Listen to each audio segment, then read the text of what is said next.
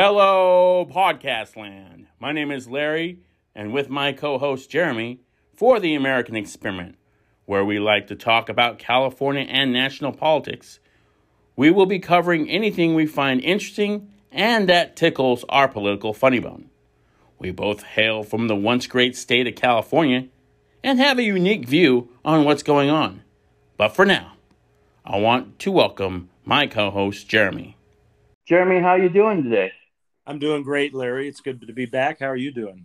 I'm doing well. I mean, getting things in order. It's the end of summer, and it's time to say goodbye to the heat. And we've got about a month and a half for this heat wave, but hopefully we can starting to get some rain because in the state of California, as you know, we kind of need it because we're on fuego fire. It is. Little Spanish lingo for you. The whole is correcto. Yes, and the state is burning, and we would like to have some colder weather and maybe some of that wet stuff to get these fires in control. Well, I actually experienced a little bit of wet stuff the other day in Southern California. Yeah. It was just sporadic, but we definitely need the rain in this state. We could use a little forest management as well. Exactly. We all know that's not the current administration's forte to sort of be behind any of that kind of stuff. It was funny that you say that because I remember it's sprinkling, and I'm like, and it's in August. I'm like, wait a minute. For people that are in different parts of the country, we don't get in most of California any I would say we don't get summer rain. Yes, we don't get summer rain. So it's like, you know what, it's more of I've heard them say a Mediterranean climate where it's usually dry in the summertime and our rain usually comes in the wintertime. Yes, and the early spring. Yeah. Typically. And it's not uncommon to have little deviations here and there in the weather, but every once in a while there might be, but it's not typical, Yeah.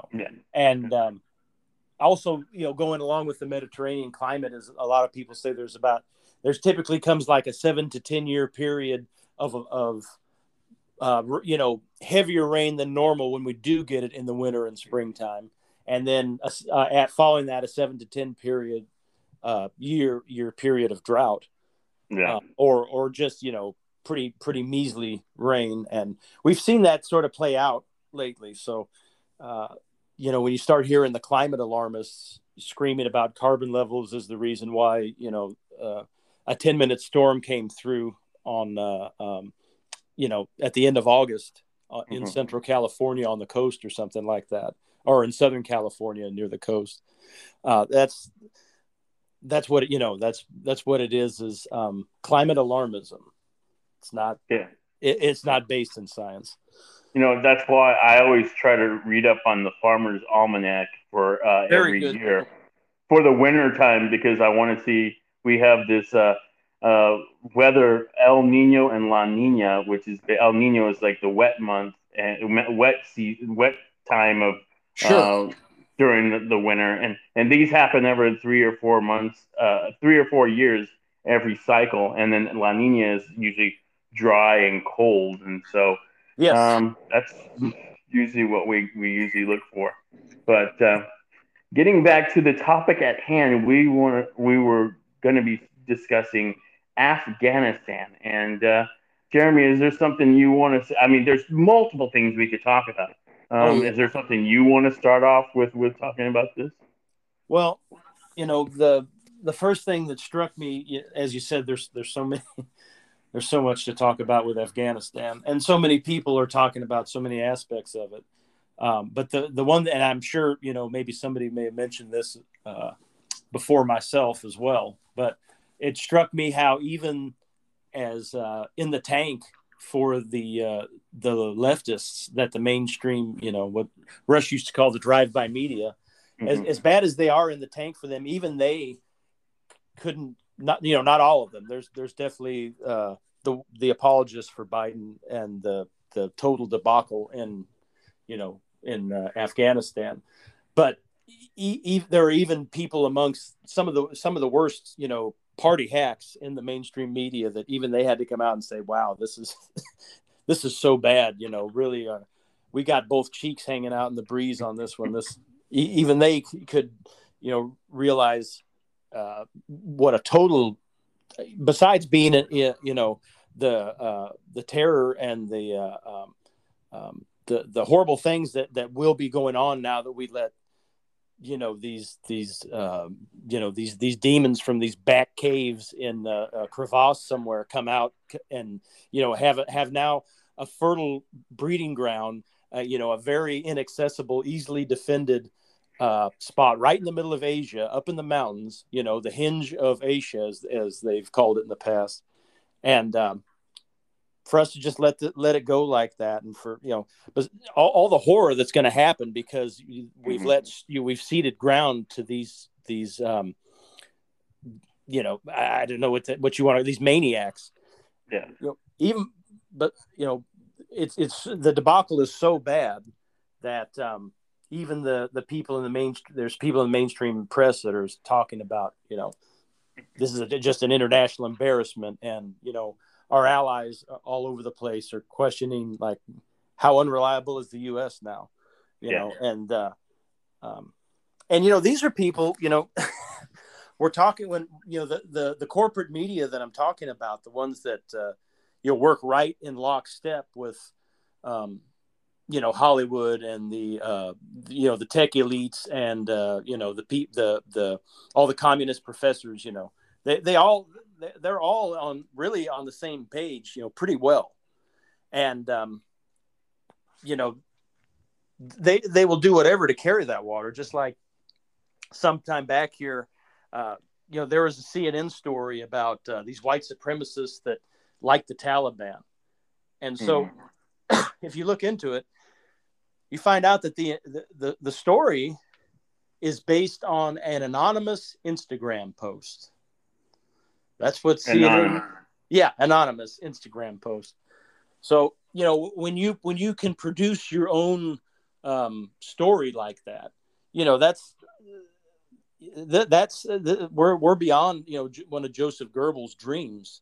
Mm-hmm. I mean, he'd have to stand on his mother's shoulders to kiss the ass of these people, that the propagandists that we have working in the mainstream, the drive-by media to carry the water and support to support the critical race theory and to support all this garbage, the insane climate assertions like, there's going to be more negative weather and more extreme weather because of our carbon levels and climate change. All this garbage that they throw out there, in that they the way they frame the narrative for those that are inside that matrix. Well, even they had to admit how fucked up this was. I'm sorry. Well, the thing is, I have to give credit where credit's due. CNN, I didn't listen to CNN, but I've heard some sources telling me that CNN was actually reporting news during the terrorist attack. They were actually giving the credit that, hey, this is a shit show and it's fucked up.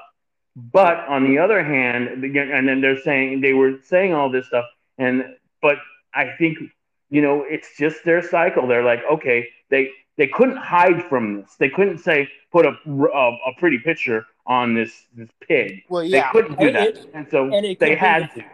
It could be that those that came out against it and against Biden's handling of it, it could be that that's totally, it may sound extreme to throw this out there, but I wouldn't doubt it one bit. I don't necessarily think it's the case, but I wouldn't doubt it. That it could be that that was all part of a staged show to make it, to make them look like they were credible. Is that what you're saying?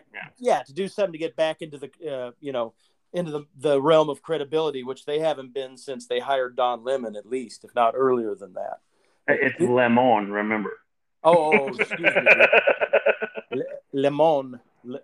There's a lot of ways you could go with that. Has he ever been credible? That's the thing. No, he hasn't. And anybody who watches him and believes anything he says, and the what's so sickening about him, beside the arrogance and the total unprofessional, total lack of journalistic air, or the proper journalistic ethics, or however you want to, the way somebody in his position should act. Instead, he acts like a spoiled little brat who hasn't gotten what he wants. And I mean, there's been people on there before that have said something, and he's turned to the camera and told the audience, "Don't believe anything that man said. Everything that man just said is a lie."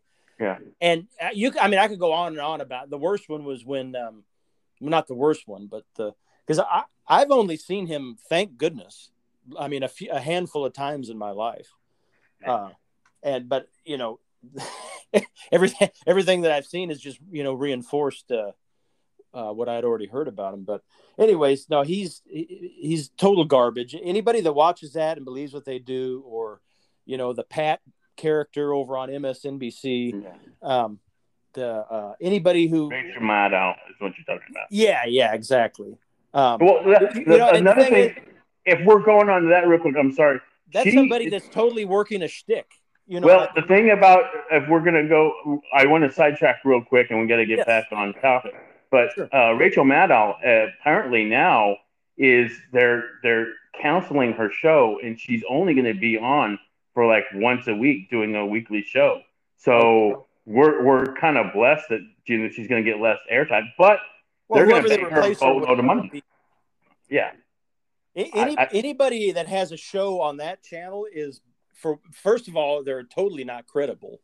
They're only extreme hacks for the leftists, and second of all, they're also like intellectually dishonest. They're just an actor, but they're telling you that they're not an actor, and they're telling you that they're giving you impartial information, and they know that they're lying, but they don't care. So it's you have so many things that are messed up. I mean, anybody that gives Al Sharpton, with everybody forgets about Freddie's Fashion Mart and the Bull. Yeah, you know what I mean. Yeah. And they were even talking about him running for governor when the Cuomo, the creepy Cuomo finally got his dirty laundry aired, and he had to scam, which that surprised me. I didn't think they were going to kick him out. Yeah, exactly. So getting back to Afghanistan, because we waved a little bit. So, so now they're going to tow water for Joe Biden, and they're basically going to say the people that Americans, and there's outrageous stories. Like there's a group of kids. I don't know if they were on a school trip or not, but there's like 23 kids, I think from Sacramento area, that are stuck in Afghanistan. These people that are there, the Americans, the people with visas, or they were allies to us that are hiding because they know they're going to get killed. Now they're saying, I think the administration's now saying, it's their fault because we told them to get out. But you also hear if you remember 2 weeks before this, Biden was saying, no, we've got control of everything. Everything's fine. This thing is going to go with no problem. We're going to be good. I mean, I know you're good on you're big on media BS or bullshit. I'm going to say it. What is the one thing that you look at and say, that's totally egregious that they should just stop doing? Well, many things, but the first one that really hits me is just the fact that, he does nothing but pass the blame all the time. Mm-hmm. He never takes responsibility for anything, which is probably pretty honest, because I don't think he is responsible for, I think he's just the face of, whatever. But how he gets out there and tries to make for one, that because the Taliban, the Taliban they need to decide if they want to be recognized on the world stage, or however he put it. The fact that you would even be talking about this kind of people in those kind of terms It's just, I don't think he really believes that. I don't think he's as senile as he makes out either. I think, You don't think so? No, You think he's just? I I think know a that lot of it he's is an act. okay. So we know that he's been wrong all the time when He's it comes to foreign policy. I mean, he was the one that in the Obama administration, Obama didn't like stick up his neck and say, okay, we're going to get Osama bin Laden. He basically had his war room and his administration, his cabinet, and he asked everybody, hey, raise your hand if you think we should go get this guy. And I think Biden was the only guy that said, no, we shouldn't. I mean, well, no, he's been wrong on a lot of things. But see, Biden, to me, you really see the real Biden when it comes to the foreign policy. What you see is a selfish, self-centered, sociopathic person who's only, in whatever position he is to gain himself and other people that will pay him. That's the definition of his. And I may have left a few things out, but you could say that's the core gist of his entire. And anyone who knows about his older brother that was a contractor and the whole reason his father got him set up into politics at all, that makes total sense if you know the real history behind him. And he will do whatever to forward his own agenda. So when it comes to something as low on the totem pole in his mind as getting some Americans out of that, doesn't benefit him at all. Other than, or I shouldn't say it wouldn't benefit him at all, but it doesn't benefit him in a way that he sees is worth putting any effort toward. So he just doesn't care about it. And doesn't that he did because he was around when he was around back in the early 70s. Yeah. People forget he was he's been in public office since he was in his, I think, mid-20s. I think he's been 30 years, right? Or was it been more? 40 years. I don't know right off the top of my head, because I think he was, I want to say he was a congressman before he became senator, but I know I think it's 40, more than 40. Yeah. I know he became senator extremely young.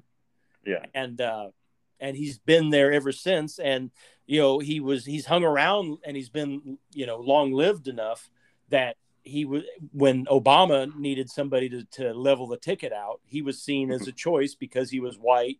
And he at times in the past, he's tried to, be sort of a moderate. I don't think he really even has an ideology. I think he just does whatever benefits him at the time. And right now, the Democrat Party is so far they're like Communist Party USA. Yeah. They make no bones about it. And so, he's doing the same thing that any other Democrat who was in office would do. Yeah. Well, I think right now I'm going to put my tinfoil hat on, and I'm going to say I think he's not running the. I think you're right. I think he's got. Yeah, I don't think he really is. I think he's running now. I'm not saying that I don't think he's senile at all. I think he just plays it up a little more from time to time because he wants to play dumb. Yeah, but it's just a tool for him. That's his personality. Ask Tara Reid. Yeah. Well, I mean, now me getting on my hat back on, and I'm thinking, since he is being paid by China, could the foreign policy be dictated by the Chinese communist government because of the fact that, hey, he's getting these money, China's coming in, Russia's coming in, they're taking all these this natural resources, they're going to make a boatload of money. Once we leave, they're coming in. Or could it be just we just want to be little pansies and they want to regress into being a world power? Because that's what we're doing is we're not helping our allies, and we're giving more power to the Russians and the Chinese and the Iranians. I think the Chinese couldn't write a better foreign policy for them than every single move Joe Biden has done since he's assumed office. To be honest with you, I don't think that's in the realm of tin hat conspiracy theory. Look at everything China has been doing in the last 10 or 15 years, and look at every move that we've been doing in the last 10 or 15 years. And I'm somebody who didn't graduate high school, so it's like if you can look at what they're doing. China is doing everything that somebody in its position who would want to take control of the world would do. Yeah. And we have been doing, with the exception of the Trump administration, we have been doing basically whatever China wants us to do in that time period.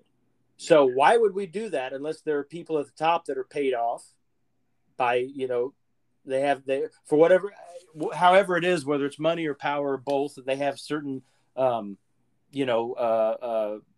certain situations, certain relationships with people, and they benefit very greatly from them, and they're going to do those people's bidding and, enable them to become the rare earth, rare element monopolizer of the entire world. Yeah. How would our government let that happen unless somebody, it's ludicrous to think that these people that have risen to positions in our power, who are so, if they were afraid of China ruling the world, they would have thought about that already. Yeah. They're not. So why are they not?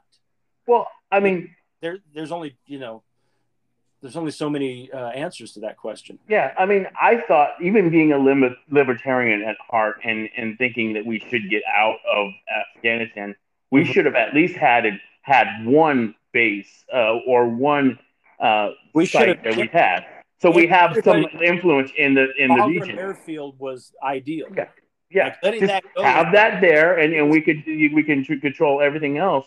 But you're right, Bagram was a good place to have something there. We didn't have to take everything away, and we could monitor everything and make sure everything was.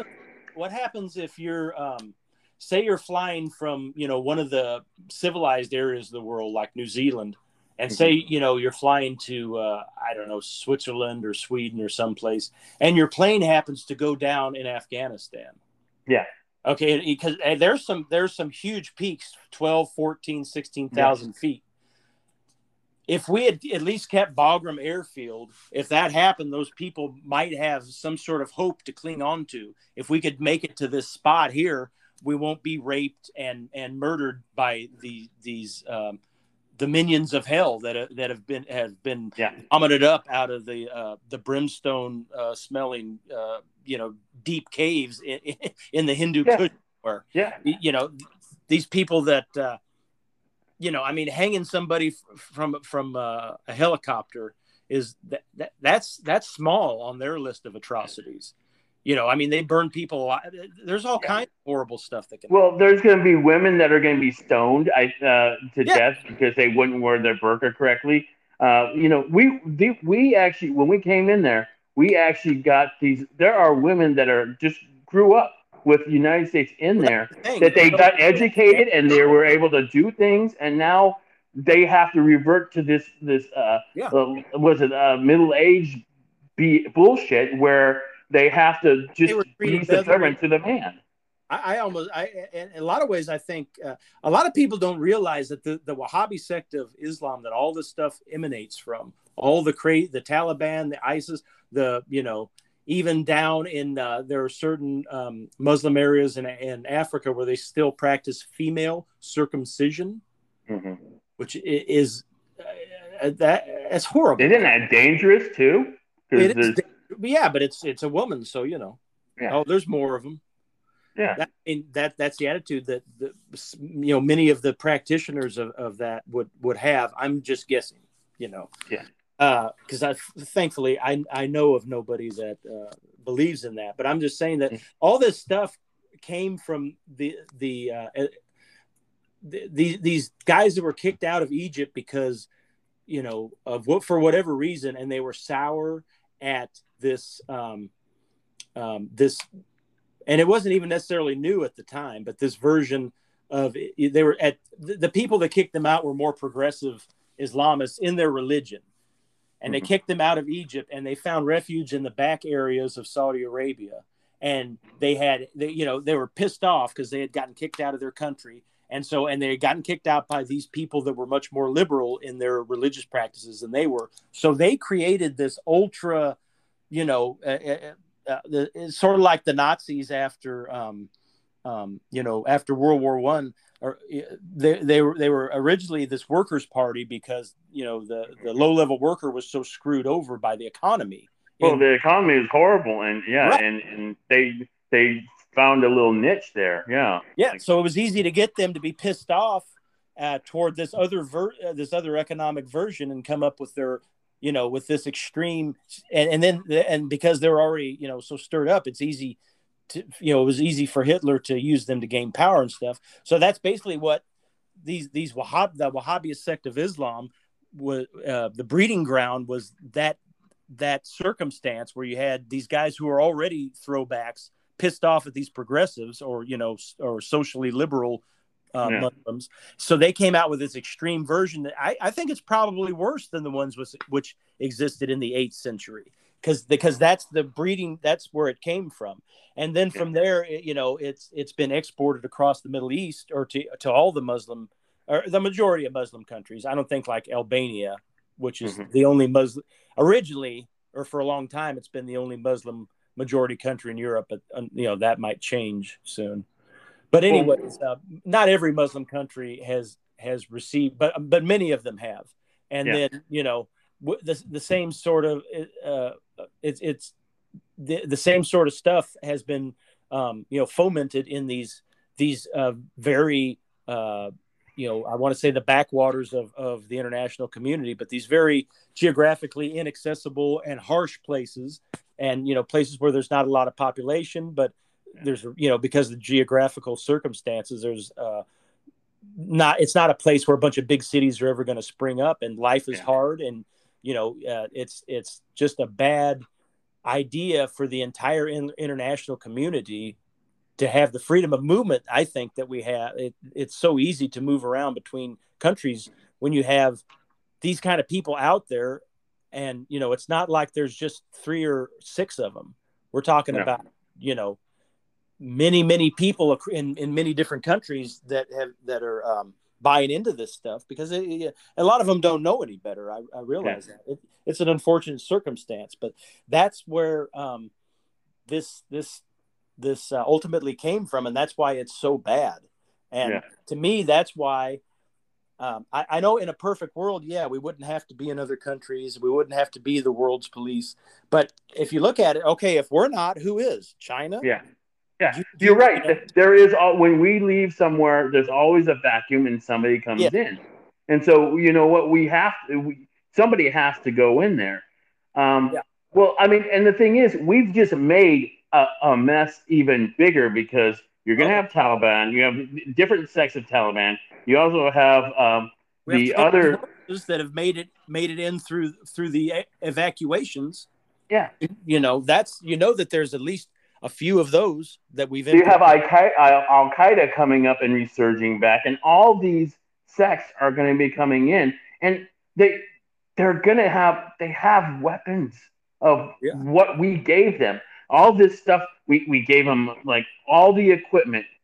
They have like Kevlar vests. They have night vision goggles. The thing that we were able to do to surprise their enemy when we're there, they have. All this shit that we put in there, they have money, and they're going to continue to get more money because this has become a hostage situation. It really is. They're going to say, give us money or give us this and that, and we'll give you that. And who knows if we can trust these fuckers? Seriously, I don't think we can. Well, you see, here's the thing is, my idea is that once we got in there and had control of Afghanistan, all the people that helped us should have been beneficiaries of developing that place, especially when it comes to the mining of the rare earth minerals that are used for conductors and all the digital devices that we have and all this.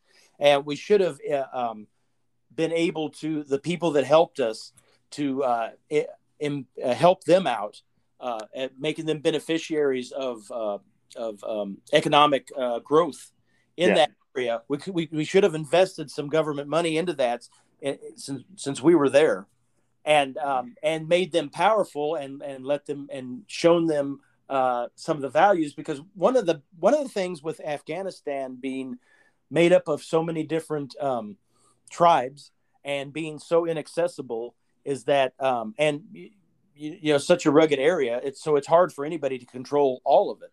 So then you have little individual, almost like warlords, controlling certain areas of it.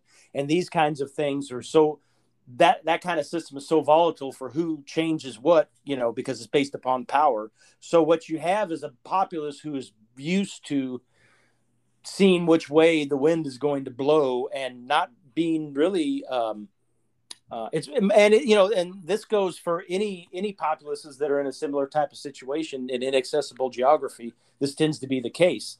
The mountain people, wherever you're at, you're loyal to your family and your tribe first, because you don't know who your overlord is going to be. So the oaths of fealty that you make to him aren't really true, because it could change in 6 months or 3 months. You're right. You don't want to get killed. So because one person, it's just like one person's gonna. If you're atop of the mountain, you got to look like you've got to be on the swivel, because somebody's going to be gunning for you all the time. Right. So, but now once we were there and had the country stable, if we would have been able to show the people that were there, that helped us, that wanted a good life, we'll use some of our Western technology. We'll invest it here. We'll let you, get some mining going on, whatever kind of, whatever resources you have that you can take advantage of. We'll help you guys do that. So you guys helped us. You're going to be, running stuff here. And then that's a way we could have showed them a little bit of stability and a little bit of how we've been able to govern ourselves until recently, with the insane leftists taking over everything. But how traditionally in the West, how we have been able to govern ourselves, by utilizing what you have plus some technology. And, but none of that happened. We kept them in the dark ages the whole time we were there. And, another thing that I heard too, sorry about breaking. No, jump right in. What we did was we set up the military based on how we do things. And it shouldn't have been that way. It should have been, we should have thought differently out of the box, because we use our Air Force and our, the ground troops, which that wouldn't help for them. We should have found a different specific strategy for them to protect themselves in a different way, because once we took our Air Force away, they were going to have to do things on their own. And we just saw that once we took our Air Force away and our air capabilities, everything went to shit. Well, we should have figured out a way of like teaching them, hey, this is how we think you should be able to do things in a different way, because based on your geography and the area. And going along with that is that when I've listened to a lot of these people, the people who are making a lot of decisions, they had this air of superiority that prevented them. I think because when you have the attitude like, oh, these people were never going to be able to govern themselves, or when you're looking down at people and you're not thinking they're capable of learning new ways of doing things, then it doesn't even enter your mind to try to go there. And I hear a lot of that, because if you look at the people they empowered over there, the ones who were running the government were just corrupt. As long as some money was coming in, it was going to be okay. But they let, and I think from, like I said, here, the attitudes of the different people that I heard and listened to when they were giving reports on what they had been doing as far as controlling the war and stuff over there, those people had the attitude like they just assumed that these corrupt the corrupt people were going to get into the government, because they assume that's how all the Afghanis are, more or less. Yeah. So to them, they're not at all. They didn't even try to set up a legit, honest government, and so and that kind of short-sighted thinking goes. You pay for it down the line. So had they actually, more Afghanis probably would have been on our side if they had actually tried to make an effort of getting, genuine, honest ones to run things, instead of just, here's the new boss, same as the old boss type of thing. Yeah. Yeah. And we didn't do that either. So there's a lot of mistakes, and it's because the people Yeah, a lot of this seems to me like it's because the people making the decisions didn't believe in what they were doing. Mm-hmm. So I wanted to backtrack a little bit, and I think you kind of answered it, but I wanted to be very honest. I mean, I wanted to get your idea. So, did you think that we should have got out, or it kind of sounded like you wanted just to keep Bagram Air Force Base and then let take the rest of our troops and people that we helped us along the way and bring them out? Is that exactly, or did you want to? Do you think we should have had more of a presence in Afghanistan? I mean, ideally, I think that we should have had more of a presence in Afghanistan. I think we should have made a few permanent bases and planned on staying there for the duration. But being as it was, if we were going to get out of Afghanistan, when President Trump came across and he, under his plan, we were going to keep Bagram Air Force Base. Yeah. So, and I think we should have done that at a bare minimum. Mm-hmm. Pulling everything out of Afghanistan the way we did and totally abandoning it to be everything that it's going to be, amongst which is a breeding ground for terrorism, was a disastrous mistake, I think. Yeah. Well, I mean, the one big mistake I think we had in this foreign policy debacle was that we took the military first out before we took out the civilians and all that. That's ludicrous. Yes, that's totally stupid. And I mean, I would say you would get an 85 to 90% tile of Americans that look at that and say, "What the fuck? Seriously, what are you doing?" Yeah. I look at that and I'm like, you're smarter than that. And that's where my agenda is like, okay, if you want to ruin something, this is the best way of doing it. Well, and that's where my agenda of trying to expose the fraudulent, propagandists who parade as journalists in the mainstream media. That's where it comes back to that as well, because, I honestly believe he's not concerned with the way most people are going to take it, because for one, he's got the media to try to spin it for him. And for two, and this is the very important one, they have the media to try to spin how election fraud isn't happening when it's rife. And, our last presidential election is proof of that. But I could go back to congressional elections and, things that have been going on in California.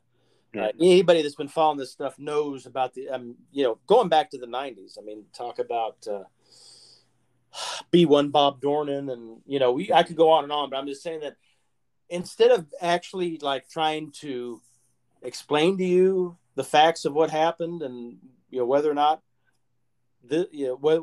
something happened that directly benefits them, instead of doing that, I believe it's really just almost totally propaganda until you get to the weather.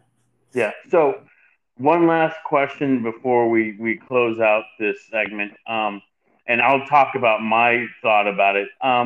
Looking at the future of Afghanistan and what you think you can do. My take is I think they're going to try to cover this up like nice and roses and everything's fine.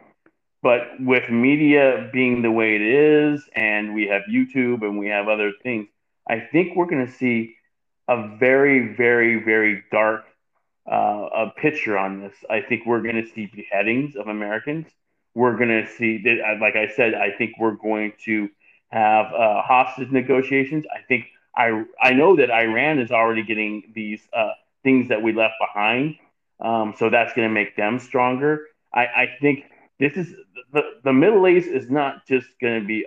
It's going to turn into a wildfire, and it's going to turn into a blaze. This is a total screw up on an epic proportions, and we are going to see this, and we probably will have to go back in, which sucks because because we're going to have to help people out. Put your Swami hat, and what do you think you would see coming up if you could predict? Well, barring some major unforeseen circumstances, and thank goodness that those happen from time to time. But barring one of those, I mean, it's pretty similar to what you just said. I know that all the pieces are there for that to happen. This could totally run downhill for all of the Western civilization in the world. Hopefully it won't. Hopefully something will prevent that. But I mean, right now, I really don't see what it would be. And I think that our country, if it were to get down to where we should go back in, we're not going to, at least not for any time soon. And then during that hesitation, it's only going to grow stronger, whatever's going on over there. So it looks really bad. I'm just hoping that something happens that somehow keeps any of that from happening. And I can't think of what it might be right now. So do you think the hostages are just going to stay there, or are we going to hear stories of people like, going, chancing life and barely getting out of there? I mean, well, look at these, with this Pineapple Express, and look at what some of these veterans have done now those are the people that should have been making decisions about what to do, because those are people with integrity. And I got to say that, I did for many, I haven't liked Glenn Beck for quite some time, but what he's done with that, you got to give him props for that. And kudos. Yeah, you have to tip your hat to him, because he really put his neck on the line to get some of these people out. So he deserves, people deserve credit where it's due. I've called him the wreck for a long time, because for a lot of reasons. But anyways, anything that's going to benefit, I know there's going to be some hostage negotiation. There's going to be somebody who's going to, over there that's going to try to get some money out of these people once they find them. But also going to be some people that don't care about money and just want to slaughter a Westerner. Yeah. So, well, I think those Taliban that division is going to just go roughshod and just do whatever they want. Yeah, just like, blasting the folk singer or whatever he was, the old man with his guitar the other day. Yeah. And one of the things that really gets me is the destruction, and being big into history, and especially biblical history, and everything is that the different areas that we're talking about when these, I don't even want to call them people, but when these evildoers gain control, we saw some destruction in Nineveh by ISIS, but before we even took Afghanistan back, the Taliban had these massive stone Buddhas that were carved into the side of a mountain from way, way, way back when the area of Afghanistan was predominantly Buddhist. Yeah. They're these ancient, I don't know if they were over 1,000 years old, but they were hundreds of years old. Yeah. If not more than that. I don't know right now when that was done. But anyways, these ancient artifacts were dynamited, or because by the Taliban, because it was So when this kind of stuff happens, it doesn't just affect the people there. I mean, it affects. So, for instance, a lot of people don't know that Afghanistan at one time was Buddhist. Now, I was able to see a documentary, and this documentary was done probably about 10 years ago, about Alexander the Great. And what a lot of people don't realize is after Alexander the Great took over the area and introduced Greek culture to a Buddhist religious community, that there were actually productions, and in the documentary I saw, this guy went to Kabul, Afghanistan, but even at that time it was all tore up and there was bombs going off and stuff, and he went into the bottom of this basement, but he showed these Buddhas from the time of Alexander the Great that are done up in Greek togas. And there's nowhere else in the world where that happened, but it happened there. But because we in the West have ignored it and let it be, basically run by the guy with the biggest stick. Yeah. That kind of stuff was getting lost then. And so I can't even think about museum pieces like that. The Taliban's not going to let that. Yeah. The history of Afghanistan is just going to be destroyed because they want to. that it's, you know, it's like if somebody took over Egypt and said, "Oh yeah, we want to bomb the pyramids because it doesn't go with our religion," you know. Yeah, well, I mean, you know that tyrants will do that. They will remake history by destroying the older history. Look what's going on here with critical race theory. They want to teach it to first graders or something. It's insane. So I think that does it for this episode. I do want to do a preview next week. I kind of want to work on the recall because we are having in California. We do have a vote coming on the 14th, and we could do a little preview of that. And you know, we could see more of the numbers now. But any little quick preview want to talk about that, Jeremy? Go Larry Elder. Yes, go Larry Elder, and you know hopefully we can get this asshole recalled too. Thank goodness. Yeah, send him back to the French Laundry. Okay, Jeremy, this has been a great episode. Any parting shots for the people out there? Well, there's always something to hope for. So as bad as things look for right now, things go in cycles, and I just hope things will get better. But right now, it looks pretty darn bad. Yeah, and you know, I started to swim in the ocean, and I remember being in there and looking towards the horizon with the sun coming down, and I just thought to myself, you know, with the waves coming in and out, well, you know, we have ups and downs in life, and right now it looks like downs, and you just have to be optimistic about it and think, okay, there's gonna be a rise, and you always have to think. I always think optimistic that there will be something that helps us out to get through these dark times. Well, you know, I tend to think of two things. One of a shirt that I saw, a T-shirt one time I saw with it had a pelican trying to eat a frog, but the frog's two front legs were hanging out, and he had his front fingers around the pelican's neck, and underneath it said "Never give up." Yeah. So that's one thing, and the other one is on the third "Bat Out of Hell" album by Meatloaf. They're called "I'm Still Alive," and as long as hot blood runs in my veins, or something along those lines. So, you know, if we're around, we can always make the world better. Exactly. You have been listening to The American Experiment.